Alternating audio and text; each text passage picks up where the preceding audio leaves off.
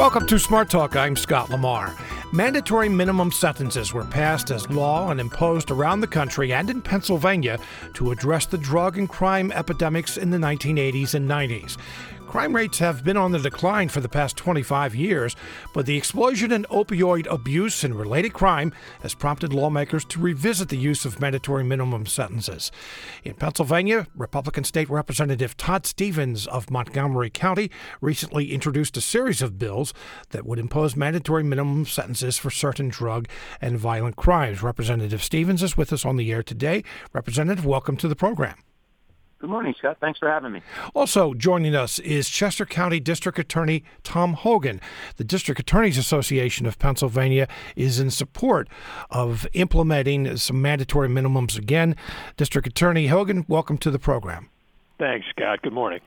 If you have a question or comment, give us a call, 1-800-729-7532. Send an email to smarttalk@witf.org. Representative Stevens, let me start with you. Why did you decide that Pennsylvania needs to reimpose some mandatory minimum sentences? Well, Pennsylvania is an outlier in that just about all of our mandatory minimum sentences were invalidated by the court a few years ago on procedural grounds.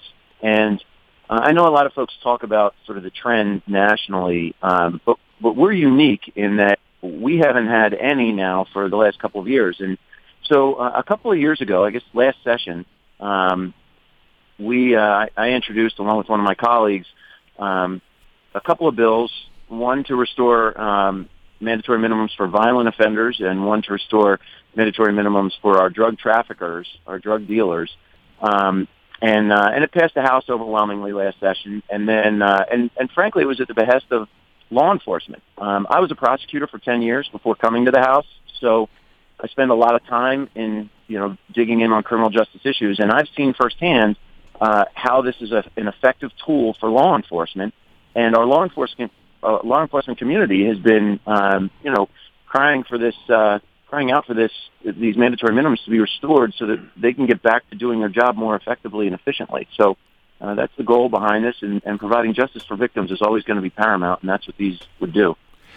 In looking at this, as I mentioned in my introduction, it would only be certain drug-related crimes and violent crimes. What in particular are you looking to establish mandatory minimums for? Well, look, these are the most heinous of offenses and offenders. We're talking about people who rape children. We're talking about people who commit violent offenses against the elderly. We're talking about folks who are illegally using guns to commit robberies, home invasions, burglaries, things like that. I mean, these are not your run-of-the-mill shoplifter or anything else like that. And then on the drug side, these are traffickers. There's been a lot of misinformation out there. These are not users. These are not addicts. These are people who are profiting off of and exploiting addicts. Those who are troubled and afflicted with the disease of addiction are not those that are the focus of these mandatories. It's those that are profiting off of them by peddling their poison and killing thousands of Pennsylvanians and Americans every year for profit. Those are the people that we're targeting with these mandatories. And I should mention that later in the program, we're going to hear from a couple of people who oppose changing or going back to the mandatory minimums. District Attorney Tom Hogan, let me bring you in to the conversation now. The Pennsylvania District Attorneys Association does support the legislation that Representative Stevens has introduced and supports going back to some minimums. Why? Well, Scott, there are a lot of different reasons, but let me drill down into it and give you three basic reasons for this. And let me say, I've been a federal prosecutor, I've been a state prosecutor, and I've been a defense lawyer. So these are all from the perspective of all three. So the three reasons. One, mandatory minimums work. Nobody should kid themselves about that. They take the most dangerous criminals off the streets for a significant chunk of their most productive criminal years. And as a result, we have seen a major drop in crime. In the 1990s, when most of the mandatory minimums were put in, and they were put in by a Democratic president, Bill Clinton, since that time, we have seen a major drop in crime across the nation. mandatory minimums have had a significant role in that. Not the only role, but a significant role. So anybody who is looking to get rid of those mandatory minimums is somebody who is soft on crime. Second, we don't always trust the judges. It was funny. I was sitting at a conference with about 100 judges, and I was the only prosecutor there. And the moderator asked the judges, why do you think mandatory minimums exist? And the judges had responses like, because legislators want to cater to their electors, because they're just trying to make a wave with the public, because prosecutors are lazy, because people are corrupt and racist. And finally, at the end of it, I raised my hand and said, is there any chance any of you believe, judges, that mandatory minimums exist because we don't always trust the judges to impose an appropriate sentence? Of course, they all hissed and booed. But to give you an example, in our county, everyone thinks, oh, it's Chester County. All the judges are tough, and they're, you don't need Mandos out there. In our county, we had a major drug trafficker got caught with the equivalent of 2,000 doses of heroin. 2,000 doses. That's 2,000 rounds of ammunition fired out randomly into our community. Each one could kill somebody. And he would have had a 5-year Mando. Instead, he got 9 days in prison. 9 days. And ironically, the judge who did that in Chester County is the exact judge who first struck down mandatory minimums in Pennsylvania. So it is because not all judges will stay within the range of what the legislator and the people of this Commonwealth believe are appropriate sentences for drug traffickers, child rapists, and violent criminals. And the third reason is the people who are pushing back against the mandatories care more about the criminals than they do about the victims of crime and the good citizens of this Commonwealth. The lack of mandatories hurts most in poor urban areas, which you are now seeing an uptick in crime, particularly violent crime. Places like Philadelphia. It is the good but poor citizens of those areas who need those mandatories back more than anybody else. Mr. Hogan, when you're talking about people being soft on crime, later in this program, I'm going to be talking with Pennsylvania Secretary of Corrections, John Wetzel. Secretary Wetzel doesn't exactly seem like someone who's been soft on crime. To be fair, John wants to empty out the prisons. That is what he is looking to do. And that is not something, although John comes across very well, and I respect John, he is soft on those crimes. He is soft on letting those people out. The cost to our Commonwealth, the cost to the good citizens, would be catastrophic to let all of these people out. I have an email here from Paul, and I'll address this to you. Well, I'll address to both of you, but Representative Stevens first. Paul says, when mandatory minimums were first established, it was thought to be a good idea. Now, years later, we find out that we were not able to arrest our way out of this problem. So what's different now?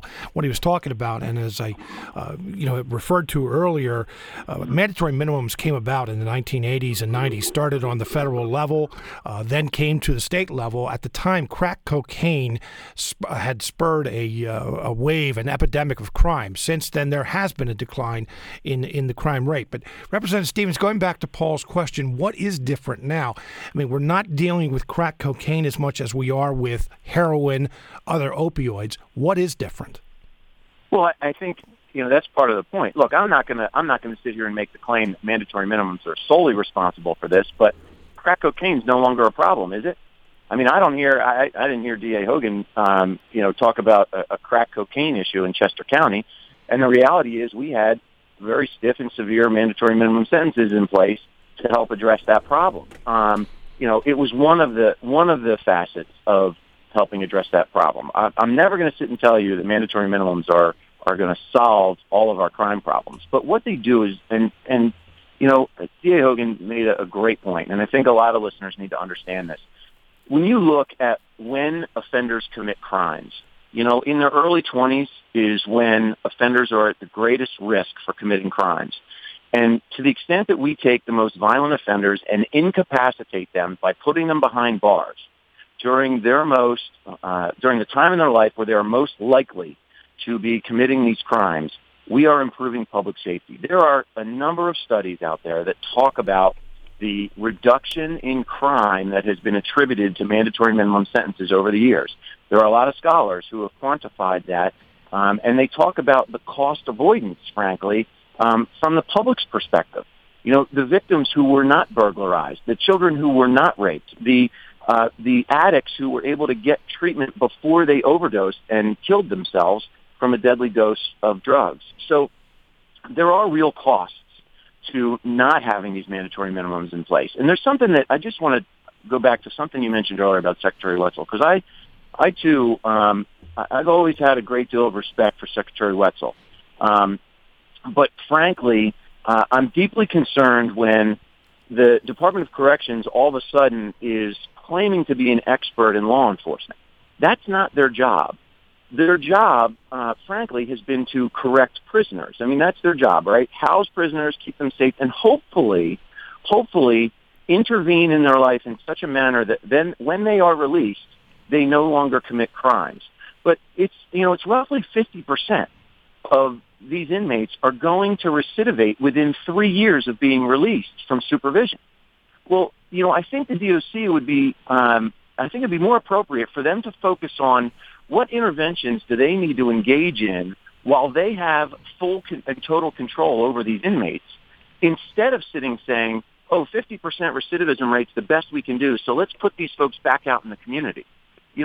That's not their job. And I know, and I've been disappointed to hear the Department of Corrections focus more on budgetary savings than on public safety, but that's exactly what's happening here. I really think that they've lost sight of their mission and need to refocus on what they should be doing, which is dropping that recidivism rate so our communities would be safe and safer once these folks are ultimately released. Let's take a phone call from Mary in Camp Hill. Mary, you're on the air. Yes, I believe that mandatory sentences, they didn't prove right when President Clinton allowed those laws to be passed, and I don't believe that they're right at this point. And I do believe that they target minority communities more than they target the white community. And I think they are much more impacted by that. And I assume these two men that are speaking right now are Caucasian. And I just don't think they can relate to what is happening to the minority communities because of Clinton's actions years ago. That's my comment. Thank you for your call. Gentlemen, when we do know that there are many more, a bigger percentage, put it that way, of minorities in prison, what about what Mary has to say? Well, quite frankly, Mary sounds like she has not spent a lot of time in the deep urban areas, because in the deep urban areas, what they are calling out for, and I've been there, I've had to work with these families, the victims, the people who have been ravaged by the drug criminals, and they want stiffer sentences. They want mandatory minimums. They want their communities to be safer. And what she is actually tracking is not racial disparity. It's an impact in poorer communities.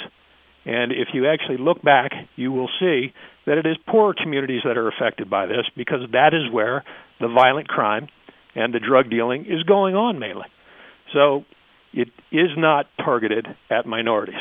It is targeted at criminals. It is targeted at violent criminals. Representative Stevens, you had talked about the research earlier. There actually was some research in 2009 that said that mandatory minimums, that they just don't work, that there is no evidence to show that it did make Pennsylvanians safer. Now, I'm sure you're aware of that of that research. What's your response to that? Well, two things. So that research was done by the Pennsylvania Commission on Sentencing. I am a member of the Pennsylvania Commission on Sentencing, so I've spent a fair amount of time digging in that report. That report only looked at, I believe, 4, and I don't have it in front of me right now, 4 mandatory minimums. And, so it did not look at the issue of, many of the violent crimes in terms of robberies and burglaries and rape, things like that. None of those were quantified. It only looked at just a few hand-picked crimes. But really the message out of that report was that the mandatories, frankly, one of the criticisms was that the mandatories were not applied consistently enough, that they needed to be applied more. that there needed to be a greater awareness of mandatory minimums. Things like that were what was opined within that report. And frankly, I could agree with a lot of that. I mean, I think I was a federal prosecutor as well, and there was a program called Project Safe Neighborhoods. And today, if you drive around this Commonwealth, you'll see billboards that talk about the amount of time you'll get if you are caught illegally using a gun. And it'll, they advertise this. And the idea is to make people aware of it. And to the extent that, we can embark on outreach and PR to go ahead and make sure that these criminals are aware of the dramatic penalties that they face if they're caught dealing heroin, if they're caught illegally using guns, if they're caught committing violent crimes against children, against the elderly, then I think as that report lays out, you would see a significant impact. Isn't that one of the report?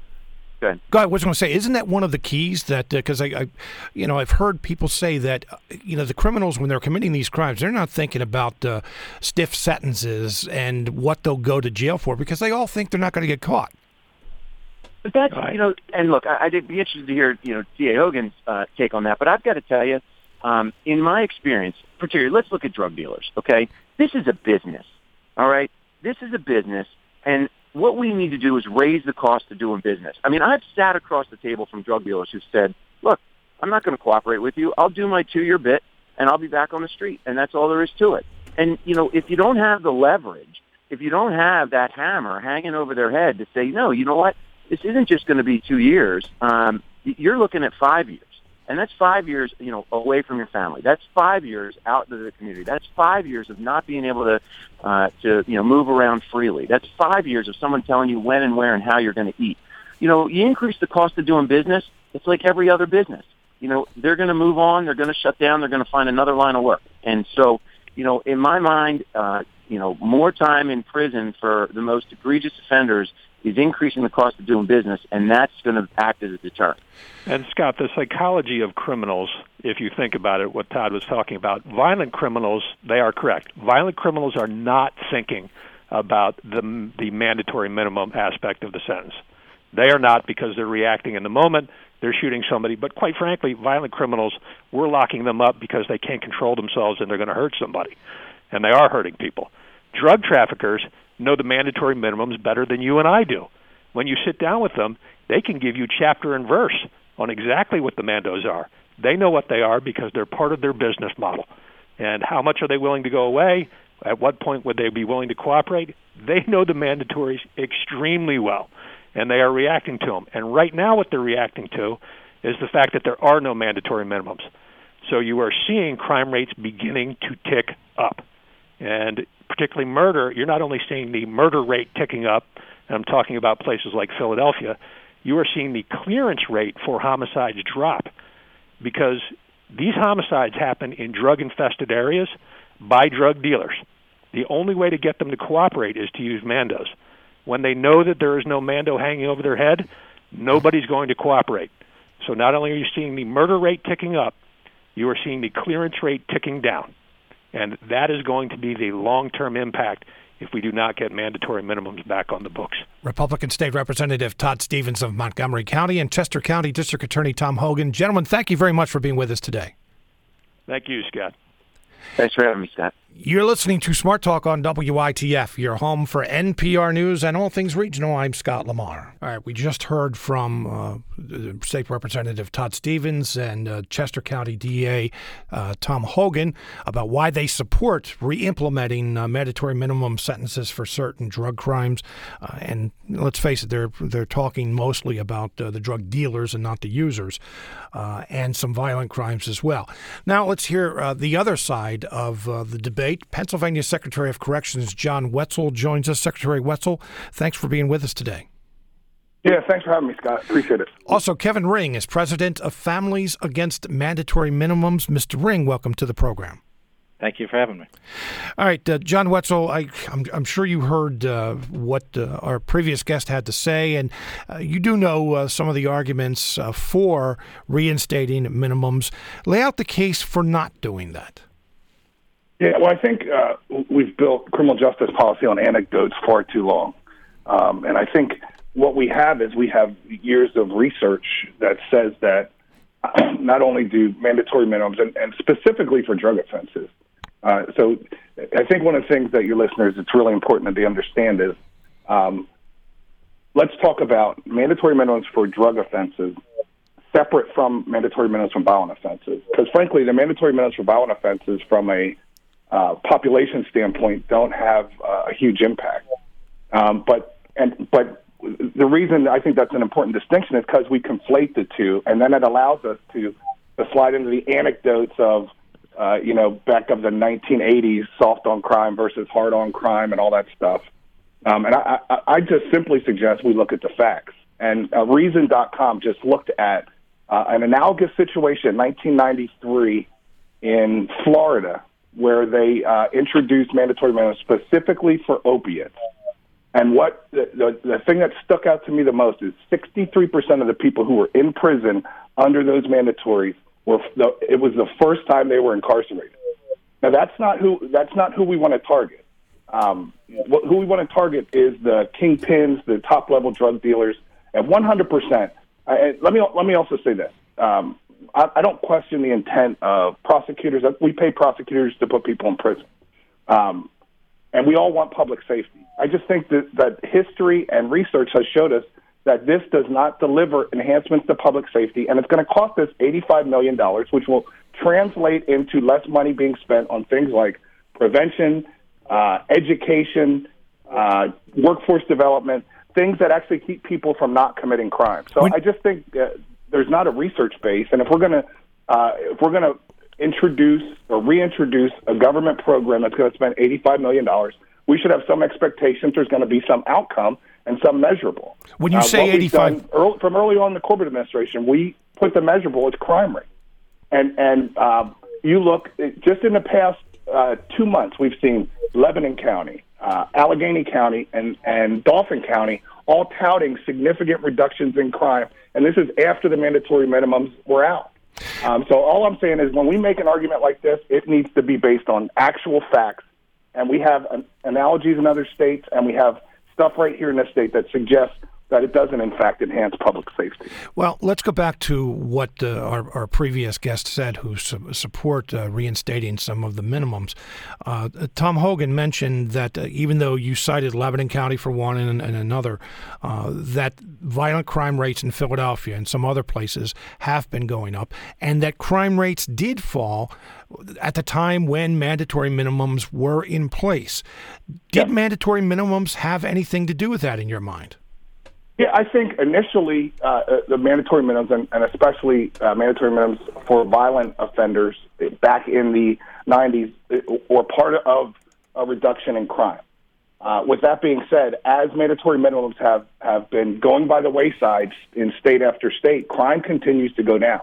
We've learned that those mandatory minimums, especially for drug crimes, are not written with precision, and so we end up locking up lower level, but primarily addicts. As I said, 63% of everybody who's sitting under an opioid mandatory in Florida is a first-time offender. That's not the narrative of who we're talking about when we're talking about targeting these drug dealers who are in it for business. Well, that's what Representative Stevens said, that they're not targeting users, that what he's proposing here would target those who are selling drugs, dealers. Yeah, that's the theory we talk about, but when you look at it in practice, you see quite the opposite. I mean, the legislation in Florida is very similar to the verbiage here, and that didn't result in only targeting those high-level drug dealers. This legislation is not written with enough precision to deliver that. Kevin Ring, families against mandatory minimums. Families against mandatory minimums. I'm curious where families come into this. How did you get involved? Well, we see families who get torn apart by excessively long sentences. And I have to say, I mean, listening to D.A. Hogan speak, I swear he must have been wearing a denim jacket, carrying a boombox, and playing with a Rubik's Cube. It was the 80s. This is rhetoric we haven't heard in 30 years about how we give everyone a one-size-fits-all sentences and crime goes down. We know that's not true, and if Representative Stevens can take as long as he wants to find the studies that demonstrate that mandatory minimums reduce crime, he's going to be looking for a long time. We have 30 years of evidence now of how these laws have been implemented, and they have not proven to reduce crime. Now, I do agree, and Secretary Wetzel said the same, that when they first implemented, sort of more prison-reliant policies in the 80s, crime started to go down. But over the last 20 years, you've seen other states repeal their mandatory minimum sentencing laws, reform them, give judges more discretion, and their crime rates continue to drop, and in some cases drop faster. New York repealed the harshest mandatory minimum drug laws in the country, the Rockefeller drug laws. New York City now is a family destination. And so this idea that we can't be safe without mandatory minimums, it's the most outdated, obsolete, and disproven idea. Well, let me just talk about that, address a question to you along those lines. Yes, things have changed in the last 30 years. 30 years ago, we were talking about crack cocaine, and today we are not talking about it, but we are talking about an epidemic of opioid use, heroin in particular, across this country. Now, Representative Stevens said that he's not targeting users, but the people who are selling the drugs. Well, this should be embarrassing to his side then, because we have had stiff, lengthy heroin mandatory minimums at the federal level throughout this whole period. This epidemic arose on the watch of their regime of tough federal mandatory minimums. So I don't understand how that makes his point. They know that the biggest dealers, the biggest traffickers in the state even, that the federal prosecutors will say, kick those cases to us because we have the longer sentences. So that's been happening for years. So it's no argument to say, hey, look, we can do for heroin what we've done for these other drugs. No, thank you. Mm-hmm. Representative, you're not running yet. I haven't been demoted. Secretary Wetzel, let me get your office straight. When our previous guest said that, they have respect for you, but they also said that in a way they felt you were being soft on crime, that you want to empty the prisons. Your response to that? Yeah, well, first of all, again, I have a lot of respect for District Attorney Hogan, and it's attack the messenger when you can't attack the message. So I say whatever on that piece. I think what we've consistently done from the day I walked through the door here with Governor Corbett, who I assume would also be in that category of soft on crime, is try to use research and data to drive good public policy and drive crime down. And over our time here, we have 3,000 less inmates, and we have less crime. And you can pick, if you look at the crime across Pennsylvania, it's the same as it was last year. It's still at historic lows. And nationally, we've seen a couple cities drive up, have upticks in violent crime that are still 20-year lows. So, again, we built bad policy on rhetoric. We don't use rhetoric to build policy in the medical field or in the science field. Again, we need to use data and research to suggest policies that deliver outcomes. And if the outcome is lowering crime, the notion that we just lock more people up and lock lower-level people up whose the primary reason that they're committing crime is addiction and not address the addiction doesn't make any sense. And it's also contrary to all the narrative we've heard around at these opioid roundtables. As I was traveling around the Commonwealth with the governor, we've heard prosecutors and everybody say we can't arrest our way out of it. The simple fact is the drug mandatories and the language in drug mandatories entraps the people who we say we don't want to arrest our way out of it. And also, keep in mind, as long as there's going to be a demand, there's going to be drug dealers. So part of the solution has to be prevention and treating addiction and those kinds of things. And spending more money on a correction system when you don't get any return on that investment from a public safety standpoint just simply defies logic. Kevin Ring, what about that? Well, Secretary Wetzel is good not to take the bait. It's a little tiresome to be called soft on crime when you oppose an idea that doesn't work. And so in that category is the American Conservative Union, the Faith and Freedom Foundation, the Commonwealth Foundation. All of these people are incredibly soft on crime because they don't support the DA's favorite approach. And I think the 800-pound elephant here that doesn't get addressed is that so much of this is about power. And I think you can't understand this debate without that. There's no studies that prove that mandatories make us safer, but it's about power.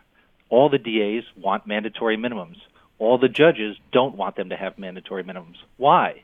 Because the DAs, who already have the unreviewable authority about who to charge, what charges to bring, now want control over sentencing.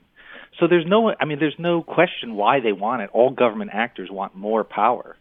But you can't understand this debate only through a prism of safety, because the studies don't support what they've said. Well, can I interrupt for just one second? I mean, Tom Hogan gave an example of, someone who was very dangerous, selling, I think he said 20 bags of heroin, got a 9-day sentence, and he said point blank that one of the reasons that minimums were introduced in the first place, implemented in the first place, was that judges couldn't be trusted. Well, I think that's false. First of all, if a judge goes below a sentence that you think is appropriate, prosecutors can appeal that sentence. The second thing I'd say is, if you look at Pennsylvania, more than most states, you have a functioning, smart, intelligent sentencing commission that Representative Stevens said he is a part of. They keep statistics on judges. They show that judges are following the guidelines. You do not have judges that are going way outside. Do they do that sometimes? Yes. There's human discretion in the system. And this is the thing that's so crazy to me is they don't mind that there's discretion in the system. They just don't want the judges to have that discretion because prosecutors already decide sometimes not to bring charges that carry mandatory minimums when they don't think they fit. But if the judge doesn't think a mandatory minimum fits, they don't want them to have the discretion to go below it. So it's not a matter of is there going to be some outlier cases and human error. That's the system that humans operate. It's going to have that. What's interesting is they only want to preclude one group of people from exercising discretion, and it's not them. Pennsylvania Secretary of Corrections John Wetzel and Kevin Ring, President of Families Against Mandatory Minimums. Gentlemen, thank you very much for being with us today. Thanks, Scott. Appreciate it. Well, it's obviously a very complicated issue, and one that there are sides have been chosen there. But wanted to present both sides where you could hear and kind of make up your own minds today, and we'll do that more often in the future about this issue. You're listening to Smart Talk on WITF, your home for NPR News and all things regional. I'm Scott Lamar. The Pennsylvania Department of Transportation announced this week that there were almost 1,200 traffic fatalities on Pennsylvania roads in 2016. That's a record low since records began being kept in 1928. What's behind the trend toward fewer deaths on the highways? And it is a trend. Joining us to discuss these traffic safety improvements is PennDOT Press Secretary Rich Kirkpatrick. Rich, welcome to the program. Thanks, Scott. Happy to be here. All right. So I said almost 1,200. It actually is 1,188. And, in today's, when I first heard that, this is a record low since 1928, I thought to myself, wow, there are so many more cars on the road today than there were in 1928, 1929, all the way up through, the 1960s, 1970s, for us to set a record low. What was the thinking? What was your reaction at PennDOT? Well, again, we in Governor Tom Wolf's administration really take highway safety very seriously. And as this statistic shows, we're making really good progress to improving safety on the highways. And fortunately, it's been kind of a trend over the past 10 years or so. If you look back 10 years or so ago, across the board, the statistics for fatalities and crashes were much higher. So we're making a lot of progress on the fatality front. But again, highway safety is such a huge challenge. Governor Tom Wolf and the administration take it very seriously because at the heart of it, it's persuading individual drivers to do the right thing, which that's really hard to do. Well, let's talk about that. I mean, you kind of identified the challenge. Talk about that challenge. Well, it's almost trying to get inside of people's heads, and we do that through a combination of law enforcement with state police and local police, with county-based safety partners, with our own safety staff, driving home a couple of points, one of which, and it's a big one now, is put down the device when you're behind the wheel. You cannot multitask when you're driving a several-ton vehicle because the landscape in front of you can change so dramatically, so quickly that even if you look off for a second to do a text or something like that, the potential for tragedy is really great. You really have to focus on the road ahead of you, put down the device. Other aspects of the safety message are never drive impaired, either alcohol or drugs, which is becoming a huge problem. Again, that's part of keeping your focus on the road. Some other things that people can do is always wear seatbelts, don't drive aggressively, make sure you're obeying the speed limit. A combination of those factors, it's almost a mantra. If people can keep those things in their mind when they get behind the wheel, we'll continue to see this very favorable trend of the lower fatalities. I have to say, Rich, that one of the reasons I was surprised that the trend was toward fewer fatalities on the road. And by the way, should mention, we're still talking about almost 1,200 lives that were taken in Pennsylvania last year. So it's mixed news. That's exactly good news right. That we are setting record lows, but still 1,200 lives were lost on the highways. But I have to say that one of the reasons that I was a little bit surprised at that is there are some factors, some things on the road, some distractions on the road today that weren't there 10, 20, 60 years ago, like distracted driving. I mean, do we know how many of these fatalities were related to someone on a cell phone or some distracted driving last year? No, we just know that, again, as I said, distracted driving is such a challenge. That's a negative in the overall bright picture. In fact, the number of distracted driving fatalities rose slightly from 66 to 69 in 2016. And the number of crashes involving the drivers who are distracted is up significantly, up from 14,810 to 16,050.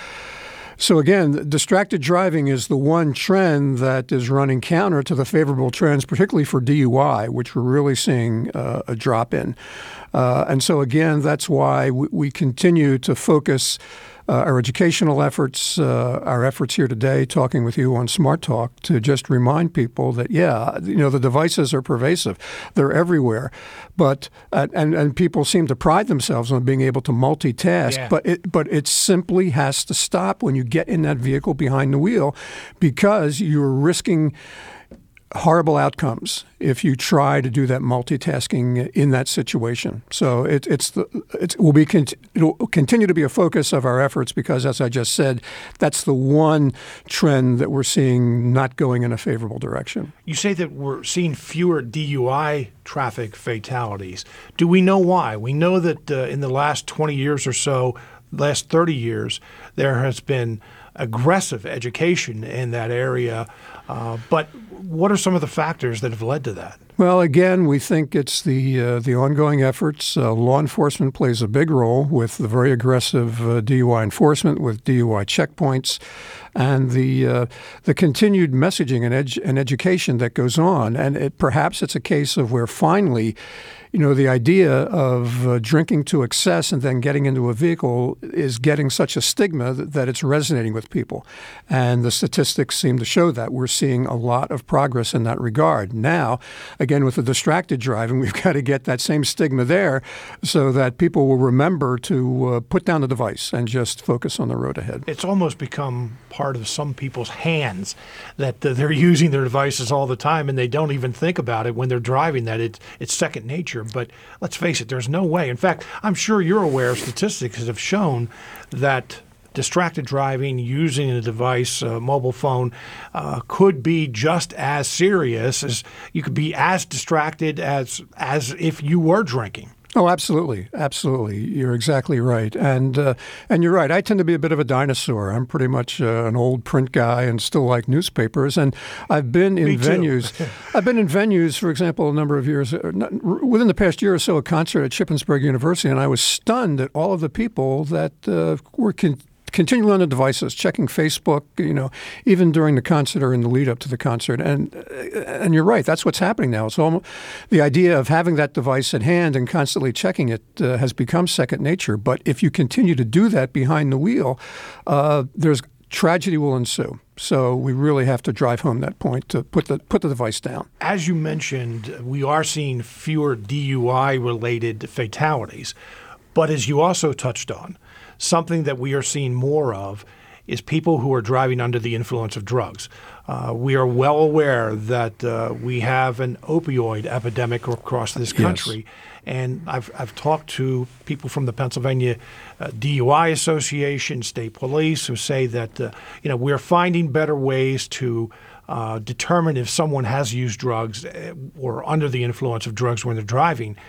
But because many more people are using opioids, it seems as though that will make it even more dangerous out on the highways. It will be. That will be a challenge. You have had programs recently where, you've talked about how devastating that crisis is. Governor Tom Wolf is committed through a variety of programs and has made it almost a cornerstone of his administration to deal with this just incredible opioid crisis. So for those of us in traffic safety, it, along with distracted driving, will continue to be a very, very tough challenge. You're listening to Smart Talk on WITF, your home for NPR News and all things regional. I'm Scott Lamar. Our guest is Rich Kirkpatrick. He's the press secretary at the Pennsylvania Department of Transportation. We're talking about a report released earlier this week that showed that Pennsylvania had almost 1,200 traffic fatalities in 2016. The exact number was actually 1,188. And that's a record low since records began being kept in 1928. So this is, even though it's mixed news, it is good news overall that fewer people are dying on the highways. So, Rich, overall, and I want to get into, one of the things that the research showed here is some areas where most of these fatalities have occurred. We'll talk about that in just a moment. But overall, what is the thinking at PennDOT amongst state police as to why the total number of fatalities are down? Again, we don't have specific scientific research that could point to the specific reasons.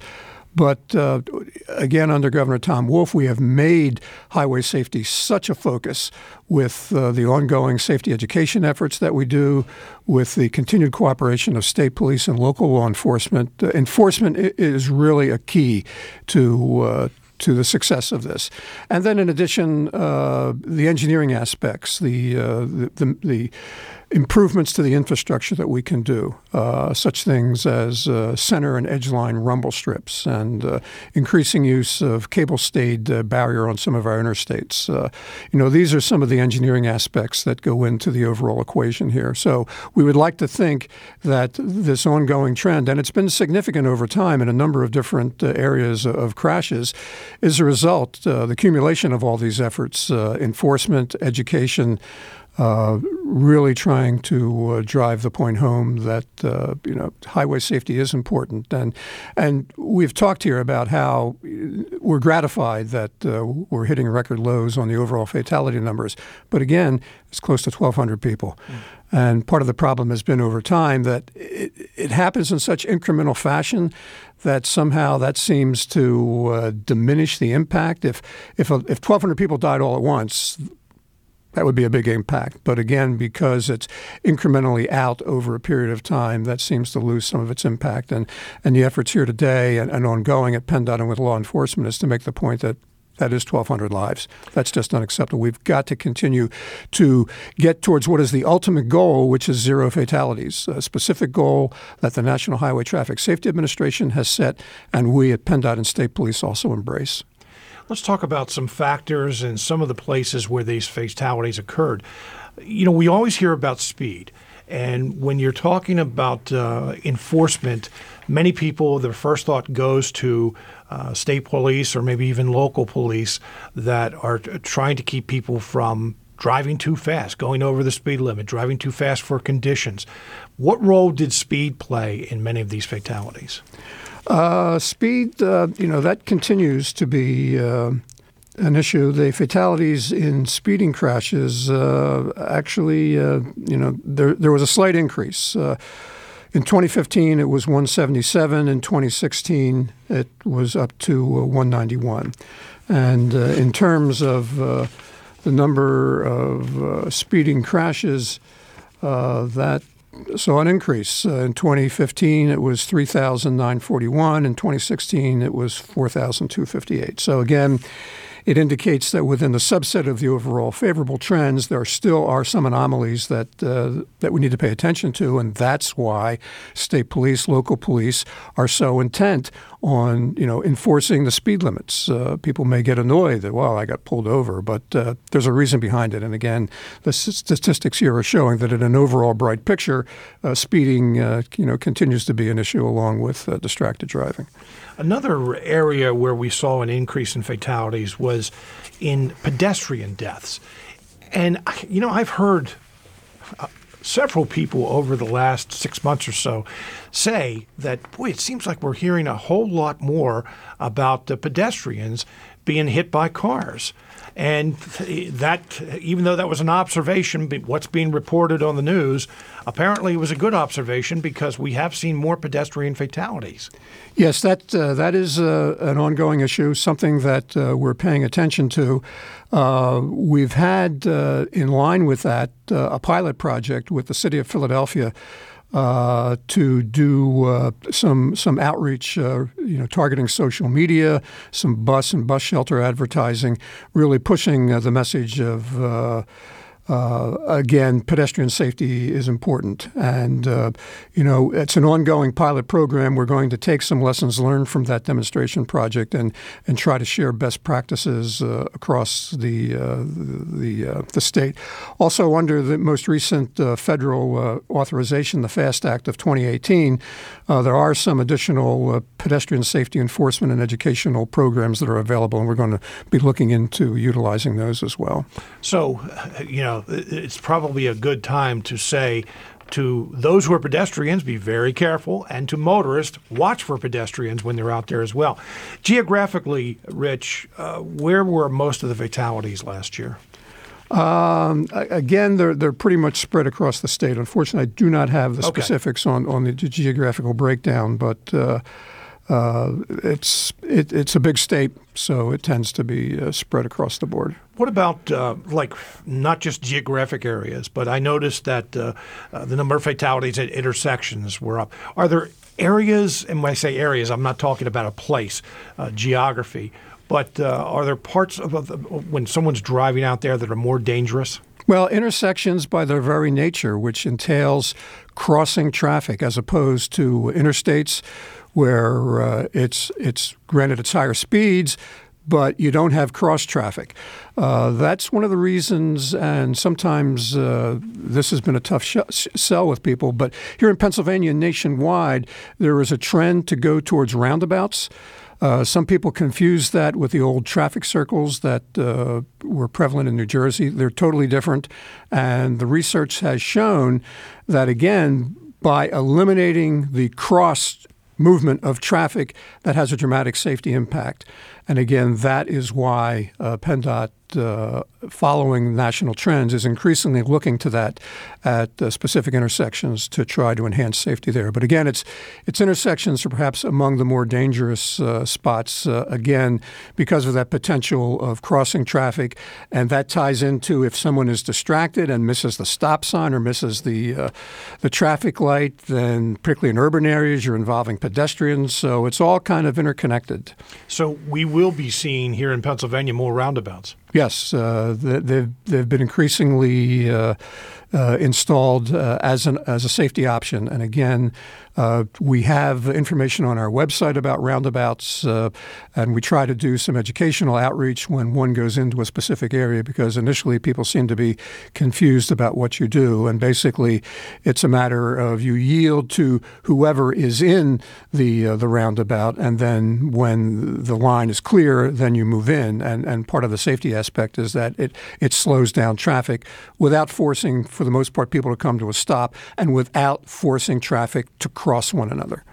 So, Rich, I want to thank you very much for being with us, by the way. What does the future look like? I mean, obviously, this is a good trend. How do we keep this trend continuing? This is not meant to be a cop-out, but again, it comes down to individual driver behavior. Law enforcement is doing its best to enforce, the no texting laws and the speed laws, the DUI laws. We at PennDOT work very, very hard on educational programs, working with our county safety partners, but what it comes down to, are people listening to that message? Are they embracing that message? Perhaps we've seen, as I said, a stigma attached to DUI that's helping to drive that down. Now we have to persuade people that, to be distracted, to try to multitask behind the wheel, that, as you've said, is as dangerous as DUI because the impact is the same. You're impaired. You're not keeping your focus on the road ahead. So, again, our efforts will continue to be focused on the distracted driving in particular, and the other areas where, we see some of the negative trends. We're all trying to get it to the positive trend that we've seen with the overall fatalities, and again, the overall goal, which is 0 fatalities. Rich Kirkpatrick is Press Secretary for the Pennsylvania Department of Transportation. Rich, thank you very much for being with us today. Thanks, Scott. Happy to be here. And I don't want to sound too preachy, but think about what you just heard over the last 20 minutes or so. Put down the cell phone when it's in the car, especially when thinking about texting, and slow down, too. We'll all be safer out on the roads. Coming up on tomorrow's program, we try to do this every spring, where we have a program devoted to gardening tips. It's not just gardening, but trees, lawns, houseplants, anything that grows in dirt will be talked about on tomorrow's program.